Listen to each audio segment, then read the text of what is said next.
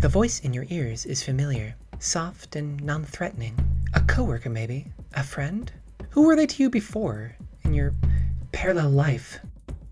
You wish you could remember.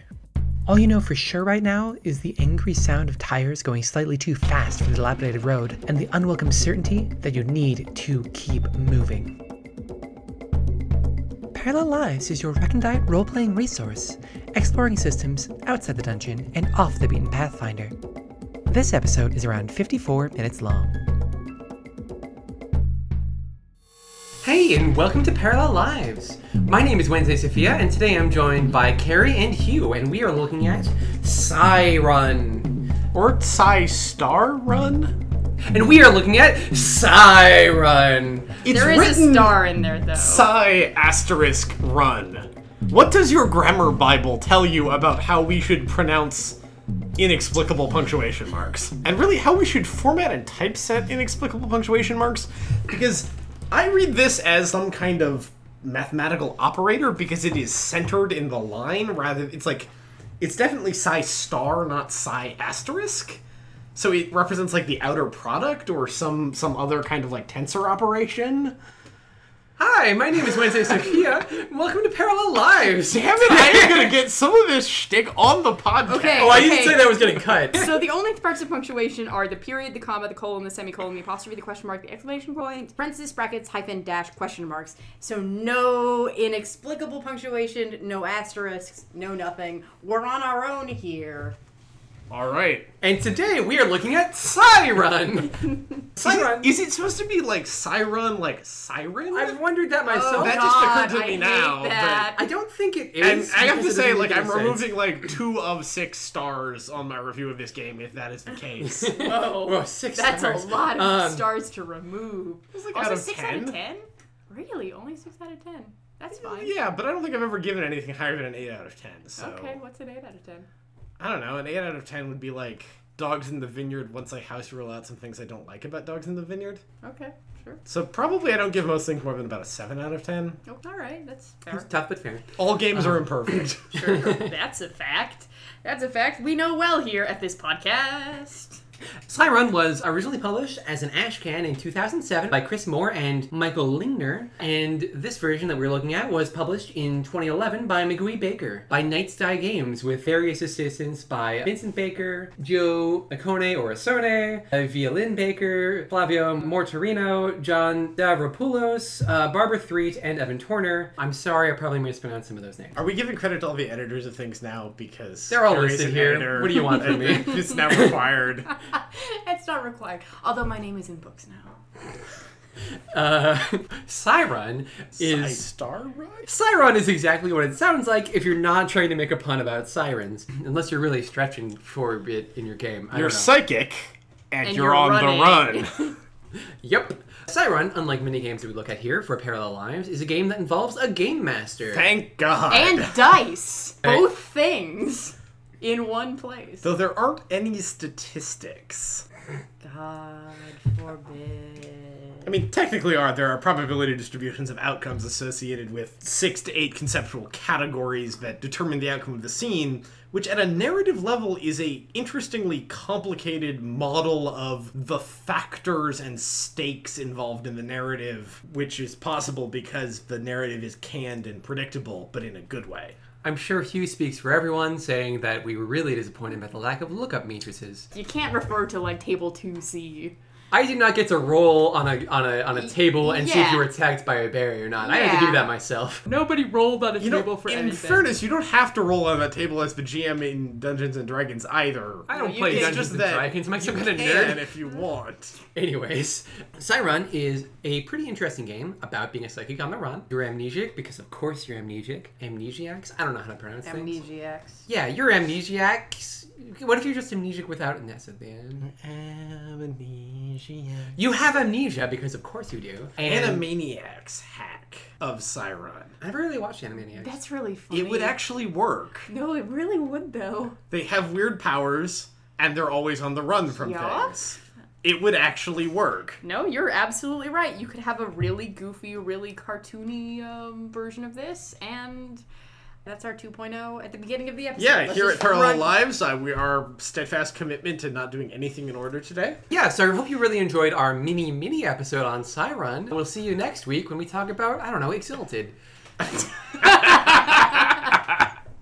So, Siron is a pretty cool game just in terms of how light it is. None of us read the rulebook besides Wednesday. Yeah, none of them have read the rule besides Wednesday, so if there's any rule issues, that's my fault. You can write in. I read the rulebook really quickly while Wednesday was explaining the rules. I haven't seen them. Yeah, so the way that Siron works on the most basic level is that one of us is a GM. They get to control the quote-unquote chasers, which can be, like men in suits, or they can be occults, or in this case, they can be the police. I had various other options in my mind, depending on what kind of people you made, including the church or, I don't know, fae. But it could also be like the super police, like whatever. The chasers. Yeah, super police. The rest of you play these amnesiacs who are either test subjects or criminals or who knows what, who at the beginning of the game escape from a crash where they were being transported in some kind of thing from their captors and are immediately on the run. And the whole game, the chasers are in pursuit, the runners are running. And you run and run until one of you has remembered all of their lost memories, or at least all of the specific ones that we write down on our sheet. And then you end it up, and we figure out what happens to you. Character creation for this game is, in my opinion, really fun and interesting. Basically, you show up and you sit down, your character sheet says, runner, apparent age, psi powers, when I look in the mirror, I see, and I have questions. So you don't have to know your name. You don't totally have to know how your psi powers work. You describe a look for yourself, and then, you have, depending on the length of your game. It recommends 4 questions for the abbreviated game, 6 questions for the full game. Mm-hmm. We went with 4. You could probably do less, but, it doesn't feel like a run if you just stop right away. No, that's true. And one of your questions has to be about your powers. One of your questions has to be about, what's going on right this second. And then your other questions are sort of about, whatever, who you are. They're just for fun. And one of the things that I love about this character creation is I always love question-based character creation because questions are just so interesting, so open-ended, so probing. They provide often both character motivations and history and personality, and I love that. Question-based character creation is great. I can pretty much generate questions and a description of a character. Actually, a description is usually harder for me because there's this impulse that you need to make your description mean something. Sure. And I was able to do that really easily for this game, but I can't always. I can't create player characters easily. I don't have any trouble creating NPCs, but creating player characters is hard because there's an extent to which a player character is some kind of avatar of you, and there is a significance to the characters you kind of decide to play, or I think a lot of people feel that way. Where should we go next? I guess we should talk about mechanics. I think the mechanics are worth just hitting right off the bat because they're elegant, simple, and consistent throughout the game. Mm-hmm. This game uses a relatively straightforward definition of when you need to roll dice that is pretty familiar to a sort of abstract notion of when is it worth rolling dice in a tabletop role-playing game with the GM, which is basically when the action is particularly interesting and there is something at stake. So in this game, you roll 4 to 6 d6 depending on conditions, and the conditions for those last 2 dice are you roll an extra die if you are using your psychic powers, and you roll an extra die if there is a chance of being harmed. So you roll a fistful of dice, and then they come up with values, and then you allocate those values to between 3 and 6 categories on your player reference mat. You spend your high dice to achieve better outcomes in regard to specific aspects of the action. The most important one being gold. Did you achieve the thing you were trying to do? But also secondary things like, did you get hurt while doing it? What's the nature of your hurt if so? Do the bad guys catch up with you? How close do they get if they don't? Does something trigger a flashback and reveal a part of your backstory, which has the consequence of moving the game towards its ultimate conclusion when your backstory is fully realized? And do your psychic powers go wild? Are they under control, out of control, things like that? If you're harmed, what's the nature of your harm? And if the chasers have caught up to you, does anybody get caught? And then finally, do you disappear forever? Now, this is a really interesting choice because what this is doing is taking the sort of ambiguous skill test or attack roll of every tabletop game in existence and sort of breaking it out into many finely grained aspects in multiple different dimensions at once, which gives you an interesting opportunity to determine many things about the outcome before determining what the outcome is and what exactly happens. In most games, you roll a single die and you sort of know what happens or doesn't happen, and maybe depending on the number that was rolled, there's a slightly different variation on what happens. There's a certain excitement there, but the way that this game has separated that out into a number of different dice, every die roll is an adventure, it feels like to me, and maybe that's just because I was the GM, and I really wanted to see how everyone would screw it up. But this way where it's like, oh yeah, I rolled a 6, but 2 2s, suddenly like, hey, you succeeded in what you're doing, but there's unintended consequences, and it's exciting. And I really like the way that it separates out in that way. It becomes a whole mess of circumstances, and this game is about messes. And because the player gets to choose how to allocate those roles between the different categories, the players themselves get a big moment to build the next direction that the story goes in. It could be dramatic to decide that you failure to achieve this goal, but you don't get hurt and the bad guys don't advance. The player's choice when allocating the dice is actually a constraint on the GM. You get to figure out what you're prioritizing as a player. Is it important for me to succeed, or is it important for me to not be harmed? And that's wonderful, and that's what I love most of all being able to do in tabletop role-playing games, and that is what I hate in so many games. The dice, oh, you rolled this, your character is crazy and insane now. Well, I don't want to be crazy and insane now. That's not worth anything to me. It doesn't mean anything to me. Well, you're stuck with it, says every other Call of Cthulhu player ever. Whereas this is very much like, well, like sometimes you have a bad roll and you're just stuck with bad shit. But it's like, okay, I am going to go crazy if this happens. But is it worth it for me to go crazy if I get to accomplish something else? A couple of things. I want to shout out to the Fantasy Flight Games Star Wars tabletop role-playing game family, which has an interesting and less high in dimensions, but I think similarly robust, different version of rolling a bunch of dice for conflict resolution. They use customized dice with 2 kinds of symbols on them, and you basically have 2 axes. One is success or failure, and the other is level of how surprising the result is. So you can have a surprising success, a neutral result, but surprise. It's a little bit different than a conventional system, and that works well. Second point related to dice, it's still possible, as Carrie was saying, to get a nope, nothing good is happening. The dice have divined that this is a hopeless endeavor. A pile of failure. You rolled 6 1s, but the odds of that, or the odds of a very bad roll, are minimal. You almost certainly get to decide whether you succeed or fail. And you almost certainly get to decide whether or not your character is seriously harmed. You may not get to decide both, but it's only the truly improbable result that leaves you with no choice between the two. And I think that that's definitely a really great axis of player control. Another thing that is interesting is the game ends when somebody has answered all of their questions. And one of the axes is always like, well, do I reveal something? So you sort of always have a dump stat, and you're sort of, especially when stakes are high, you're disincentivized to end the game, which is in some ways kind of a pain because maybe you want the game to end because maybe you're tired or you're done. But on the other hand, it's cool to have a dump stat. It's cool to be able to, like, narratively control when the game ends. And it's cool that there's sort of, like, an incentive to continue the game. But also you could choose to end the game and allow more harm to come to your character. You got options. The other thing that functions a little bit as a dump stat is there are 2 negative axes where you are trying to avert negative consequences, harm and chase. If you have 2 dice that you can put on harm and chase, you need to roll high on 3 out of 4 to 6 dice. Because you want to achieve your goal, and you want to avert harm and flee your pursuers. You can, if need be, put bad rolls on the do my psychic powers remain under control axis, because if you simultaneously avert harm and avoid your pursuers, your psychic powers going out of control is just fun. It's great. Things happen, the world gets exciting, and you can spend a bad die on that.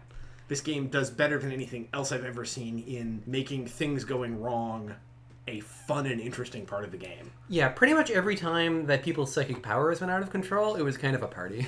Yeah, no, we had all kinds Cop of interesting... murdering party. Well, yeah. But no, this game has a bunch of mechanical control for the players, and... It's great. Mechanics Yeah, are that's great. really I love cool. mechanics. Mechanics are awesome. Don't make me just, like, emotions at you and hope that it will somehow be satisfying. I also love emotions at you, but that's a different game. Yeah, I don't love- have emotions, Wednesday. You locked me in a dungeon and beat them out of me. Hugh, I used Hey. to work in retail. Don't talk to me about emotions. Well, I worked in food service, so there. Oh, snap. So, another thing that I want to mention about these axes is that for every result, more or less, there is a line that is who has the first say. GM has the first say, player has the first say, other players have the first say. So this is a place where the game is very, very collaborative between the GM and the players. You get to, as the player, make GM-style choices. Like, if you get lucky, you get to dictate what you remember precisely. But if you don't get lucky, somebody else gets to. And that's a very interesting point of collaboration, I think. That's a very interesting way for the GM-player relationship to work. And it's great. Making other people's characters is great. It's my favorite thing to do. Turns out you can make basically any game 50% better by having people rotate their characters partway through character creation. It's awesome. And for the record, it makes it real easy on the GM. I picked this game as a potential thing to play because I heard it was pretty easy, and we ended up doing it with pretty much minimum setup time, including myself, and it was very little effort on my part as a GM, and I'm not a very good GM most of the time. So it just sort of flowed by itself. We got to work with some basic conventions of things, and the players added a lot of input, and together we made a little adventure. It was fantastic. I'm not a good GM any of the time, and I would play this game all the time, and people would even have fun. Another thing that I want to say in big praise of this game is that all of those axes are on one beautiful, easy-to-read sheet where you can allocate your dice. And the player reminders for this game are so easy and so streamlined and so well designed. It's very easy to hold all of the rules for this game inside your head, and even when you don't, there's an easy reminder. That's great. I was a little bit worried about teaching people the dice mechanics at first, because just reading them on the page, it took me a second to wrap my head around them, but then when I looked at the sheets, I realized, oh, this will be easy. And it was easy. Like, there were moments where we were like, well, how does player death work? Well, how does this work? Can this be harm? But there were never questions about, like, dice rolls. The one mechanic that is a little bit underspecified is harm. If a character sustains harm as a result of a low die being assigned to them on the harm axis, they become impaired, and you can be one singly or doubly impaired, which means you lose a die out of your rolls. This basically never came up in our game. Somebody got impaired a couple of times, but they didn't then actually have to roll. Actually, Shannon got impaired, and that didn't matter. Oh, it mattered for the plot, but the mechanic Yeah, she didn't come have to play. roll. Oh, but she did. She. I was trying to get people to go away from your Yeah, that's campsite, true. or from your camping thing. I also rolled impaired on my final roll. Okay. But that ended up going great. Right. But what counts as harm and whether or not you are risking harm determines whether you roll a 6th or 5th die. And that's, I think, ambiguous and up for discussion. I think it's a little bit underspecified. And it seems like you could almost always be risking harm. Like anytime you're talking to someone, you could be risking harm. Because of the premise of the game, they think you're a weirdo and call the police. Seems like that's always a sort of a possible harm, or you're found out. And it's obviously something that can be, you'll go with whatever makes sense for the story you're telling and the game you're playing, but it's a bit of a mechanical loose end, and I don't like mechanical loose ends, and there's no explanation of that. In fact, the fact that there is social harm is not clearly explained in the text. It's indicated, it's implied in a, like, call-out question-answer section of the text rather than being in the main text of the rules, which is poorly done. But that's literally the only criticism I have, and I can usually find 5 criticisms in 20 pages. So I do think the Q&A format of the rules text is cloyingly cutesy. I found that a little off-putting, but I'm a grumpy, cynical, and generally unpleasant person. I think it's probably designed for people who are newer to role-playing games, and I think for that it's probably very useful. You're not that grumpy, Hugh. Not a grump, I just play one on TV. The way that this chase works, by the way, and I think this is a pretty cool visual, is that you have some note cards, because it turns out that the essential thing for all role-playing games is note cards, I found out making this podcast. Totally true, though. Note cards are just the best thing ever. Yeah, apparently. You start out, you have a note card that just says crash on it, and that is where your game starts. And that is sort of a physical location and also an event. And you put a counter on there for each of your players, or each of your characters rather, and a counter on there for the chasers. And then every time you move to a new location, whether by rolling some dice or just by being able to do it, depending on what the situation is, you just add another note card right next to it. So eventually you have just this long road of note cards, and your players will be somewhere on the note cards, and probably the chasers will be like a step or two behind them because they're on the way, and they're always advancing whenever the players do anything. And I think it's a cool visual way to show movement and to show like this journey and to show also the tension between how close the chasers are. And also you can just look at it and it tells you a little story. Our trail goes Crash City, Warehouse, the bar, on the road, Grand Point, which is the name of another city, Motor Lodge, Festival, and the National Park, where everything ends. In a rain of blood and fire. Yup. They decided the hyperbalance, not me. I asked first, is everyone okay with this being ultra-violent? I think my character's the kind of person who would just, like, impale a dude with a piece of rebar. And then we went with that. I also designed a hyperviolent character. I didn't think to ask that consent question.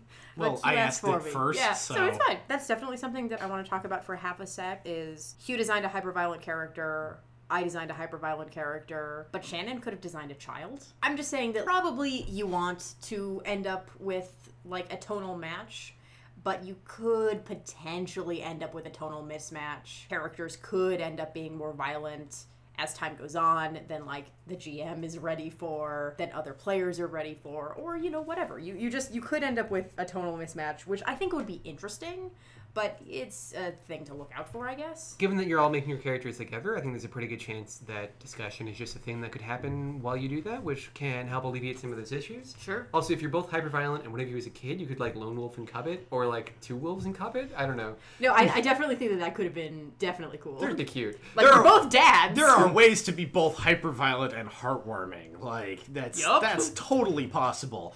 The other thing I would say, though, is because the premise is that you are amnesiac psychics on the run, using that vocabulary, I think, is a bit of a pointer towards danger and violence, because psychics, that's of a different kind of genre. That's more danger, horror, paranormal than superheroes. But on the other hand, as soon as Wednesday mentioned it, where she was like, oh yeah, you could also have played Runaway Teens, I was like, oh, yeah, for sure we could have played Runaway Teens, which also points to how flexible this setup is and how many tonal possibilities there are, which I think is an absolute delight. Like, you could definitely play all kids under 10, for example.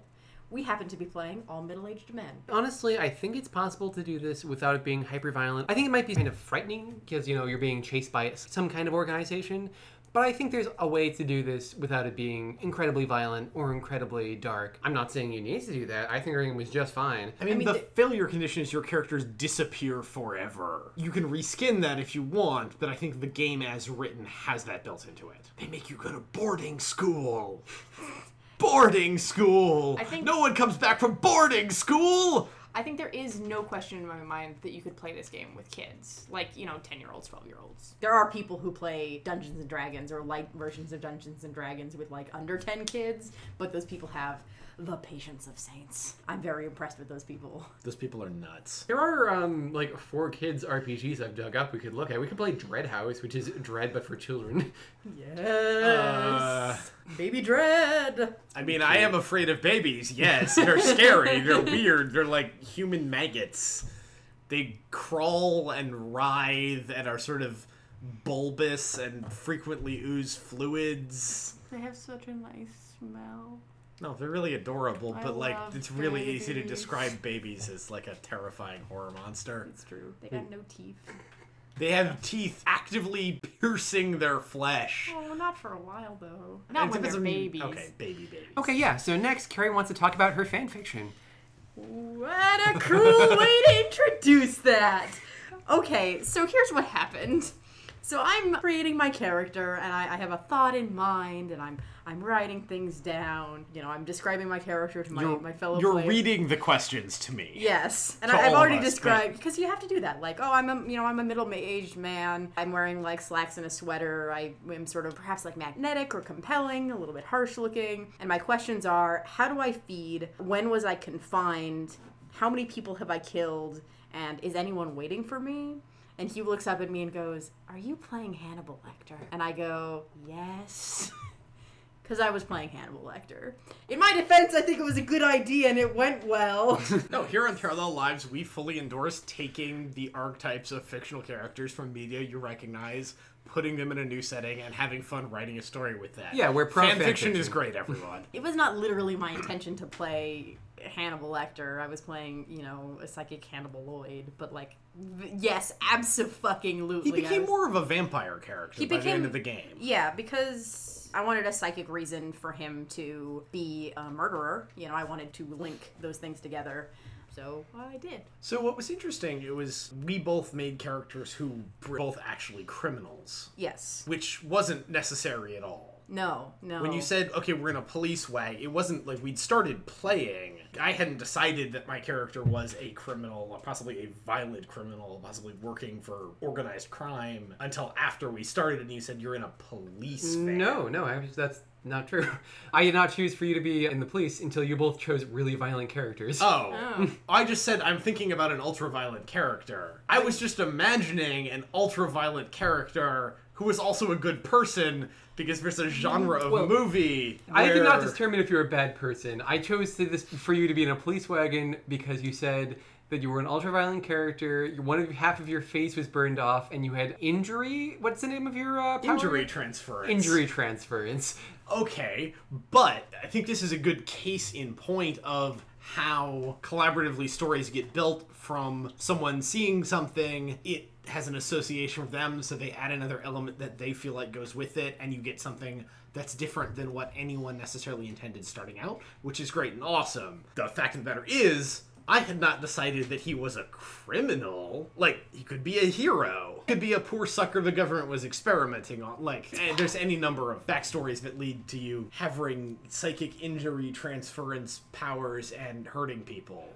I think it is possible that during the game we could have found out that you were not criminals and that there was something else going on. Maybe they weren't even really the police. Yeah. Mostly I chose it because we had one character whose one of the questions were, why do I need to feed? And we knew he was Hannibal Lecter. How do I feed? How do I feed? Sorry. We had one character who had injury transference, and we had one character who was kind of a biker. Yeah, Shannon was playing a biker whose powers involved making people be able to hear sounds. His powers were being extremely charming. And Also seducing charming. women. People. Cheesy pickup artist tactics. Not pickup artist tactics. He never, was... Making romantic songs play in their mind Very while charming. he talks to them. Super charming. Hey-oh. Needed to be taught a lesson about what life of the streets is really we'll like. get there. Yeah, I definitely, I knew that I was in a police wagon, but I was like, did they arrest me because I'm a murderer? Did they arrest me because I'm a psychic and there's some sort of round up the psychics going on? I'm not sure. We'll figure it out. Or we won't. In this case, we didn't. Which is fine. So, we decided pretty immediately to team up because as we got out of the crash, there was an unconscious woman and Hugh took a tire iron and fractured her skull with it. She was a cop. She was a cop. Fractured her skull with it, and then his powers went haywire, and he fractured a lot of cops' skulls. And he made a gesture, and I was like, I'm with you. You and I are together, man. And we sort of roped Shannon into. I've been reading a lot of X-Men comics, and I was just kind of thinking about Magneto killing people and waving his hand around and striding dramatically away from wreckage. It's a thing he does a lot, all the time. No, I mean, it totally worked. It impressed me a lot. It's a great way to make friends and influence people. Yep, it was great. We got on some motorcycles, we drove to the city. From the city, we went to a warehouse where Hugh knew that there was probably stuff there that we could pick up. Because I'm a criminal. Yeah, and so to no good. this leads me to, an interesting thing, which is he was an amnesiac, but he knew to go to the warehouse. So, amnesia is a really, flexible and interesting thing. And if you as the GM or as players want the amnesia to be stricter, that's maybe something to watch out for in this game. Yeah, I was actually a little bit surprised by the interesting mix of amnesia that the characters ended up having. And, it was fun to go with it because we were telling this story together. But I was originally thinking, like, oh, I didn't know he would be able to remember a warehouse that he was associated with. Real talk there. I just slipped in the parameters that are usually what I tell players when running a very similar game. The reason I like this game so much, among other things, is that, completely ignorant of its own existence, I've been in the habit of running one-shot tabletop games with, like, whoever's around, like, going back to whoever's around in my college dormitory at 11 p.m. at night on spring break. We're gonna play a tabletop game. You all can't remember the last 24 hours, and weird stuff's happening. Go. Because it's a great, lightweight, easy to make up everything you're doing on the fly kind of scenario for tabletop role-playing. It's friendly for beginners. The GM can just stay one step ahead of the player and make everything happen. But basically, Shannon said something about, I know a bar, and then I filled in, okay, well, if we know places, I'm a criminal, okay? What am I gonna do when running away from here? I'm gonna say, well, we're going into the city, I know a this. Some GMs might hate that. I'm a terrible player. I'm very bad at playing tabletop role-playing games. You're a lovely player. Thank you for coming. I'm much better at GMing them. I just have problems not having godlike power. Fortunately, this game allows you to have some pretty godlike Oh, powers. is this where we talk about side powers? Yeah, so this game allows you to have psychic powers, and the definition of psychic powers is pretty fucking loose. Do thing with brain is basically what it is.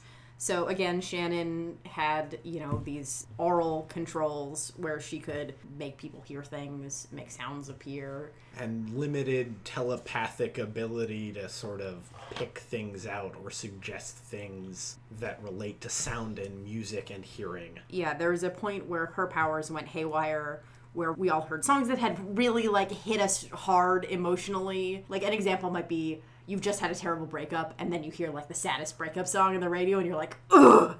We all heard that song for us. So that was an example of how her powers would work. I think the important question here is, what percentage of the population heard REM songs? I didn't.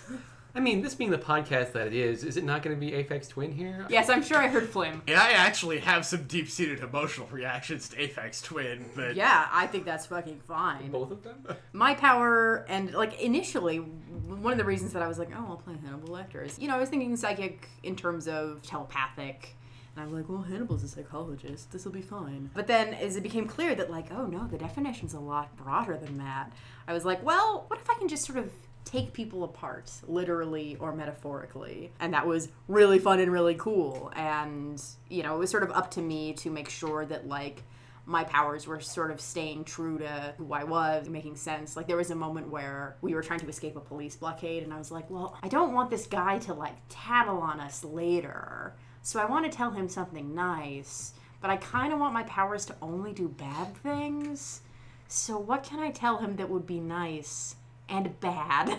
And you rolled a 1. Yeah, and also it ended up being the case that, as I was going into it, I wanted to be sure that I was using my powers correctly. And then it ended up being the case that, my powers also went haywire. I caused somebody to go postal. And I was like, well, he won't tattle on us, but that's definitely a bad thing that causes harm. And it was an example of taking people apart. Parallel Lives, the Cop Killers edition. Yeah, this is definitely Parallel Lives, the Cop Killers edition. That's for sure true. We killed a lot of cops. If you don't want to kill cops, don't have the cops be the people who are chasing you. Yeah. Be the cops. Be the have cops. Criminals after you. Yeah, sure. Could Easy. do that, yeah. Yeah, fucking easy. Do it. Having psychic powers is super duper fun. I don't know if I said that already, but it's really fun. Yeah, it's great. I intentionally gave my character a psychic power that was narratively interesting and potentially powerful, but not just, I solve problems by looking at them. One of the things that I think is really fun about this game, and about the way we played it, is that it feels pretty cinematic at times. And Hugh, the way your power worked was one of the things that I think felt really good and really cinematic.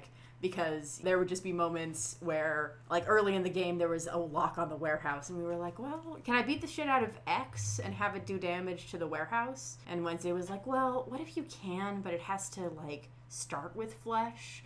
And so you just, took a tire iron to Shannon and it caused the lock to crack off. And that Shannon's was kneecap. Yep. And then someone suggested that it was necessarily the case that the lock breaking sounded like bone. Yeah, no, and that was just a really cool, like, cinematic and interesting moment to have Hugh acting in one place and the result happening in another place.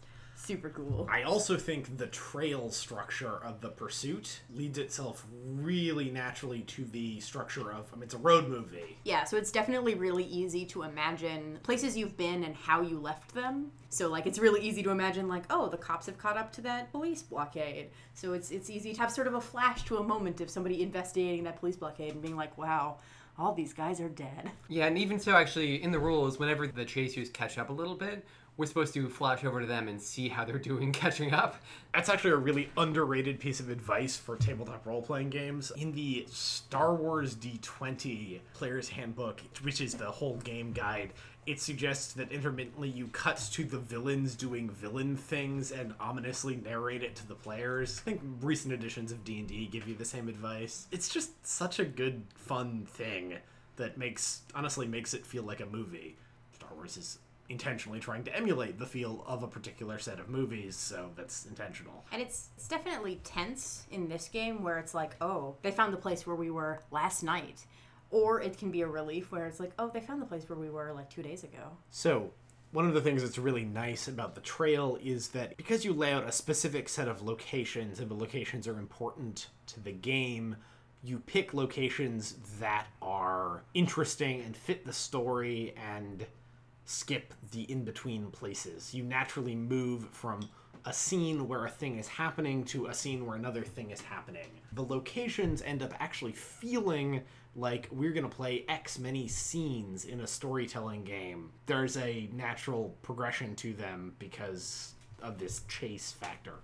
My one issue with the trail, which I do really like, is that sometimes it can feel like maybe you're skipping ahead too many spaces at once. If you're like, okay, yeah, and then we had a little talk while we're on the road, and then we ended up at this gas station, and now we're here. And I think that's just something for the GM to keep an eye on, probably, and decide what is and isn't a new card, basically. Right. And similarly, it's sort of important, like, okay, well, I need to make sure to set up obstacles for them in whatever new place they're at, so there's a chance that the chasers can catch up, because you don't want to get them too far behind, otherwise it's not tense. I think that a little bit of that comes from the fact that we were playing this as a fairly open-ended game, or at least I felt that way. It didn't seem like you had a grand plan for where you wanted us to go. And you probably could run this game with, like, more explicit plot hooks for the players to grab onto. Yeah. But because of the fact that the length of the game and what's important to the game is determined by what the players pick and write down on their character sheets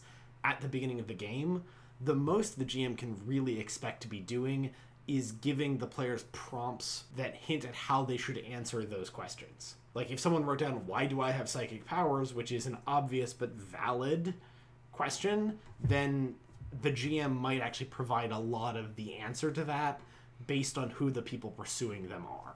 Yeah, and I mean, it's possible too. You could have a discussion beforehand if you wanted to be like, okay, where do we want, how do we want, when do we want this to be set? And the game says, set it in modern times because that's how you usually do it, but you could set it whenever. You could set it on a space station. Like, there's no trouble setting this on a space station at all. You could be medieval witches. Yeah, I don't see why not. As far as, like, plot hooks are concerned, another thing that I really like is that they are not necessarily super duper required for conflict to exist. A bunch of the conflict that we had in this game was between the characters. We are all playing sort of volatile people. We're all playing criminals. We're all playing, like, fairly different criminals. Shannon was of a fairly different order of criminal in comparison to me and Hugh. And there was a fair amount of conflict there. And, like, disagreement and face punches and, My character didn't feel that Shannon's character was doing enough to keep a low profile and act like a professional criminal. No, that irritated. And I came to realize that he was not a professional criminal and that he was a wannabe who really should go back to his middle-class life and just... He was proud of what he was. He was so proud. Come on. Did you get that from the pompadour and the Yeah, no. sunglasses and the pink leather jacket? He's a good person. I love him. Continue, sorry. I said my character thought that, not me. I'm yelling at your character. Okay. From the couch. Like another moment. Terrence is unmoved. Another moment of like potentially extremely serious conflict is that one of my questions for my character is, how do I feed? And a person who needs to feed and doesn't know how is probably a hungry person. So I was like, well, when can this come into play? When should this come into play? And eventually it did come into play fairly catastrophically. So Hugh's character Terrence walks in on me as I'm like psychically flaying a person and had to be like, okay, well, how do I react to this? And it ended up being like, all right, you're my bro, but he could have killed me. I mean, it's more of a, like, I need to cover up and generally avoid being blamed for any crimes occurring in my proximity. Sure. Depending on how you interpret our last scene, because that was the last scene, they may or may not have burned down a national park after that. Yes, so. we may have. Yeah. We did it's some possible. crime. There was some more killing after that. And not all of us people deserved it. But we didn't have any choice. We were backed into a corner, pursued by forces greater than us. Yep. We apologize to the world. Or at least Terrence does, because he's not an evil person at heart. He's just someone who doesn't have any better options. I, by contrast, am evil. Yes, you are. What else do we need to say about this game? So I have a couple of comments along the lines of ways this game could go wrong if your players hated each other. So the reveal axis sometimes allows other players to have the first say in answering questions about your character. It's worth noting that all of these are have the first say, not decides, and that all of the decision making is supposed to be collaborative or at least mutually agreeable to everyone, but you could uncomfortably get someone answering a question for you in a way that was not what you were intending or not what you were expecting, and really you should just say, I really don't like that answer, can you do something else? And then they should do something else because they're not an asshole. But sometimes they're assholes. Sometimes you play tabletop games with assholes, and this wouldn't be great. There's a section at the end of this book about running this as a game that you play at a convention, and I think this game is really well suited to that, but you could always play with assholes. Yeah. Listeners, if you exist, tell us about your tabletop gaming convention experiences. Are people at conventions awful? I should ask E.T. about this. Please tell us. So how else can this game go awful? That was the biggest one I thought of. Yeah, I've already said that I think that tonal mismatches are possible and dangerous, but they're also possible and interesting. Yeah. It does have a little bit of catastrophic failure chance. Like, despite what I was saying before, this is a game where failure is a possibility. It would be hard for all of your characters to die. The more people you have playing, the harder it becomes for everybody to get out of the scene, because it's possible to both achieve your goal in an action and also disappear forever. One cool thing about it, though, is if your character does die, you're not just out, you get to become a co-GM. You just join up, and then you're also a GM, and then we just tell the story together. And the other thing is that for a character to be eliminated, you either need to intentionally put a 1 on harm, and it's worth noting that puts you to dying, not dead, so someone else could do something to try and heal you, and presumably they can, if they need to, succeed. But to be caught, the chasers have to make it to your spot, to your location. Then you have to get captured. Then you have to disappear forever. And you get to do things along the way. Yeah, no, the game is tense, but I think it's pretty forgiving. Yeah. The GM could be an asshole. Oh, absolutely. Yeah. I think it's totally possible. That said, the GM can never mechanically stop the players from succeeding. The GM has no mechanical tools in this game, really, at all. All of the mechanics are in the hands of the players, and the GM cannot stop the players from just rolling dice and structuring the story how they want it to Yeah, go. if that's the thing that you're worried about. No, the GM can make you roll more often. The GM can make you roll harms. If you wanted to have a hack of this game that was stricter, you could change the distribution so that it's easier to fail or easier to have more serious harm or whatever. But yeah, I think that this game is pretty forgiving, and I think that it would really like to be pretty forgiving, which is probably one of the reasons why dead players become GMs. Good news, everybody. Coming soon, my extreme general purpose hack in which I try and adapt the resolution mechanics from this game to literally anything. I like it. No, they're I great. think this game is so strong. Are we in for who this game is for, who this game is Yeah. not This game for? is for everyone. Play it. It's awesome. Yeah, I think this game is especially for novice players, and it's extra especially for novice GMs. If you are looking to try being a GM and you never have been, I think that this game is great for that. One of the problems with being a GM, and I ran into this extremely hard, especially when I was running Monster Hearts, is trying to make a compelling hook for the characters. This game has a compelling hook for the characters. Run the fuck away! It's great.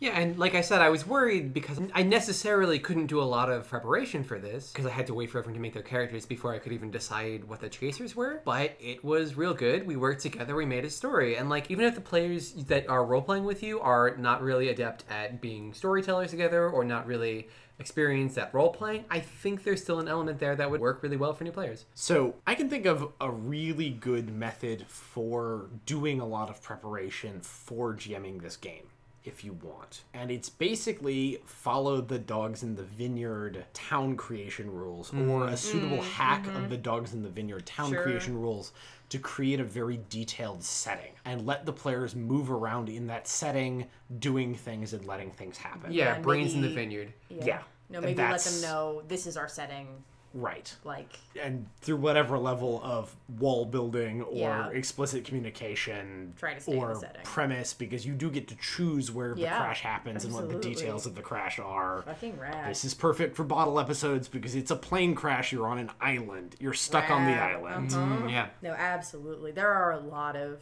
I think, pretty cool hacks of this game. I think this game is like a cross between Dogs in the Vineyard and a Penny for your thoughts. Penny for I my think thoughts. that's a good thing. No, absolutely. I like Penny and I like Dogs. Is it possible that those are two of the most positively reviewed games on this podcast? My long rants about Dogs in the Vineyard and Dice aside. I mean, honestly, I can think of a number of games that I enjoyed more than Dogs in the Vineyard, and that's not because of your role playing. That's just because I'm so on some of the things in it. But I think You were the Penny for Your critical Thoughts is voice great. on that. Yeah, I mean, I think we've liked a number of games, but I think that, like, I think we definitely liked both of those games for sure. And this being a cross of two games that we liked, turns out that that equals a game we like. I will say this is the first game where I am absolutely certain that I am going to play this again in the near future with whoever I can grab to play a tabletop role-playing game. Yeah, I would love to play this game again, and I do think that there are tons of fun variations, fun hacks, fun ways that you can change things up. This was not a superhero game, like you said, but it absolutely could have been. Like, you could have played Marvel Runaways. I saw a hack online where you just do Days of Future Past and you're running away from, I don't know, Super Sentinels. cool. Yeah, great. I want to just talk about hacks of tabletop role-playing games. Why did I put the second one in air quotes that you can't hear on the radio? I don't know. Okay, Hugh. But hacks. Let's talk about hacks for a minute.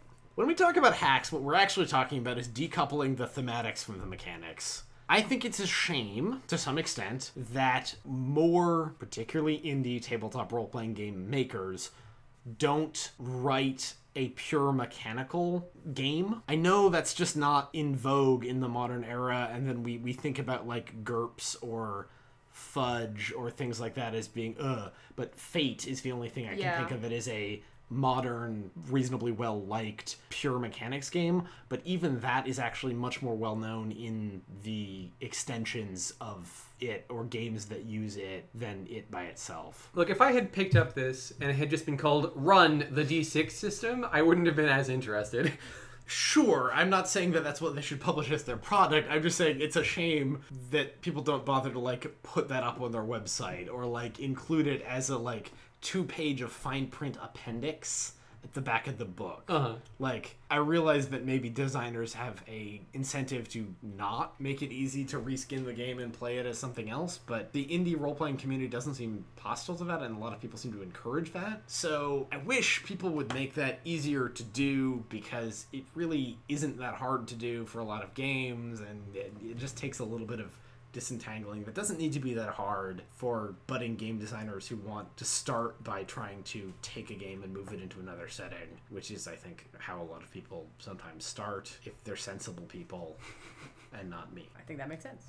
That's a lie. When I was like 14, I liked okay, how do I use this Star Wars D20 rulebook to play a different space game? All right, I will reskin all these weapons and remove Anyway, hacks, everybody. Hacks. I mean, I feel like, and I cannot give you a good example, there's a way to hack a game that is not just changing the setting, but... Sure. I mean, we've definitely talked about sort of hacks where there is, like, the murder of Mr. Crow, where, like, oh, no, there really is a parlor murderer, but it's a parlor murder within a bigger story. And I don't think that totally changes the setting. Also, I don't know, any hack where it's, like, the hack of this game that would be more challenging. We also do talk about just changing the mechanics to make the mechanics we think play better on the basis of our, off the cuff, we play this game once. Yeah, of our single play session. It's true.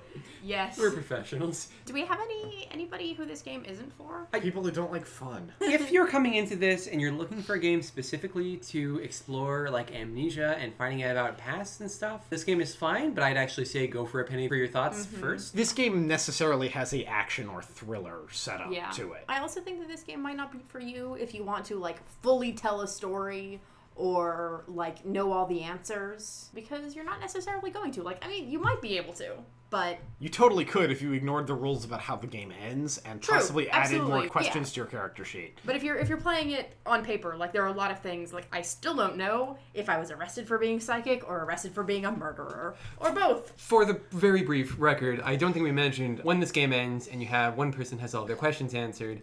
What it is you just quickly go to a fiasco-style wrap-up scene where you find out what happened and where you are in the future. And there's a specific way of doing that where you get to select something about where your character has gone, but it's not intrinsically different from the other systems where we've seen that happen. Yeah, you have a little bit more choice and a little bit more control. Coming soon, the roundtable panel discussion mini episode I actually really genuinely want to have that's entirely about ending games and endings, because this is a recurring thing. Yep. And there's a lot to say about it. Yep. Also, this game is probably not for you if you want a game where you have stats for your weapons and stuff. Yep. While this game does have dice and mechanics and the players get to roll dice and make mechanical decisions that affect how the story goes, it is not a stats game. That's true. Yeah. The only number on my character sheet is my apparent age. That's not true. The questions are numbered. The questions are numbered, but that's different. That's not the same as Yeah. it being a number. There's only one numerical value. How about that? I wrote my apparent age. It says no, I did. I'm just lying. I'm bullshitting. Apparent age, middle. I am sort of tickled that we all just ended up playing middle-aged men. Yeah, it's pretty funny. I don't know what to say. I just don't feel like a teenager anymore. It's hard to get into the headspace of a teenager. You should play Teen Witch. Teen Witch, yeah. I think you'd have a hard time playing Teen Witch. Yes, because Teen Witch is not a game. It's a It's a weird thing that somebody on the internet tells you to do. It's the beginning of some weird ass horror movie or chick tract. You should try it. I encourage you to try it. I thought it was a very interesting experience and more game-like than you think. Really? Yeah. Huh. I mean, you have a goal and you're trying to accomplish it, and you sort of get to arbitrarily decide. You have to very seriously play pretend. Yeah. Willful self-delusion. I'm really good at that. Anyways, that's What is Run. a game anyway? And Nope. Bye-bye. Good night, audience. that's Run, and we're done. No, it's definitely Star Run. So you take the complex conjugate of the psi operator. I'm putting my shoes on. Hey, I'm Wednesday Sophia, and welcome to Parallel Lives. Today I'm joined by Carrie and Hugh. All right. It's been a loop. This has been a Siron of, Lost Highway. And we're looking Thank you for listening to Parallel Lives. Siron is available for $10 from Night Sky Games. If you want to find the show online, we're at parallelurl.com, parallelpodcast@gmail.com, or the Parallel Lives Tabletop Podcast on Facebook. Review us on Apple Podcasts or Stitcher Radio to help more people find the show. If you'd like to find us on Twitter, the podcast is at Parallel Chat, Carrie is at Baroque Emotions, Hugh is at Ionic Blather, and I am at Wednesday Quest. This episode was produced by me with music by Kevin MacLeod. Come back next week for a discussion long in the making, where we talk about the pros and cons of GM'd and GM-less systems. That episode is about a half an hour. Who controls your fate?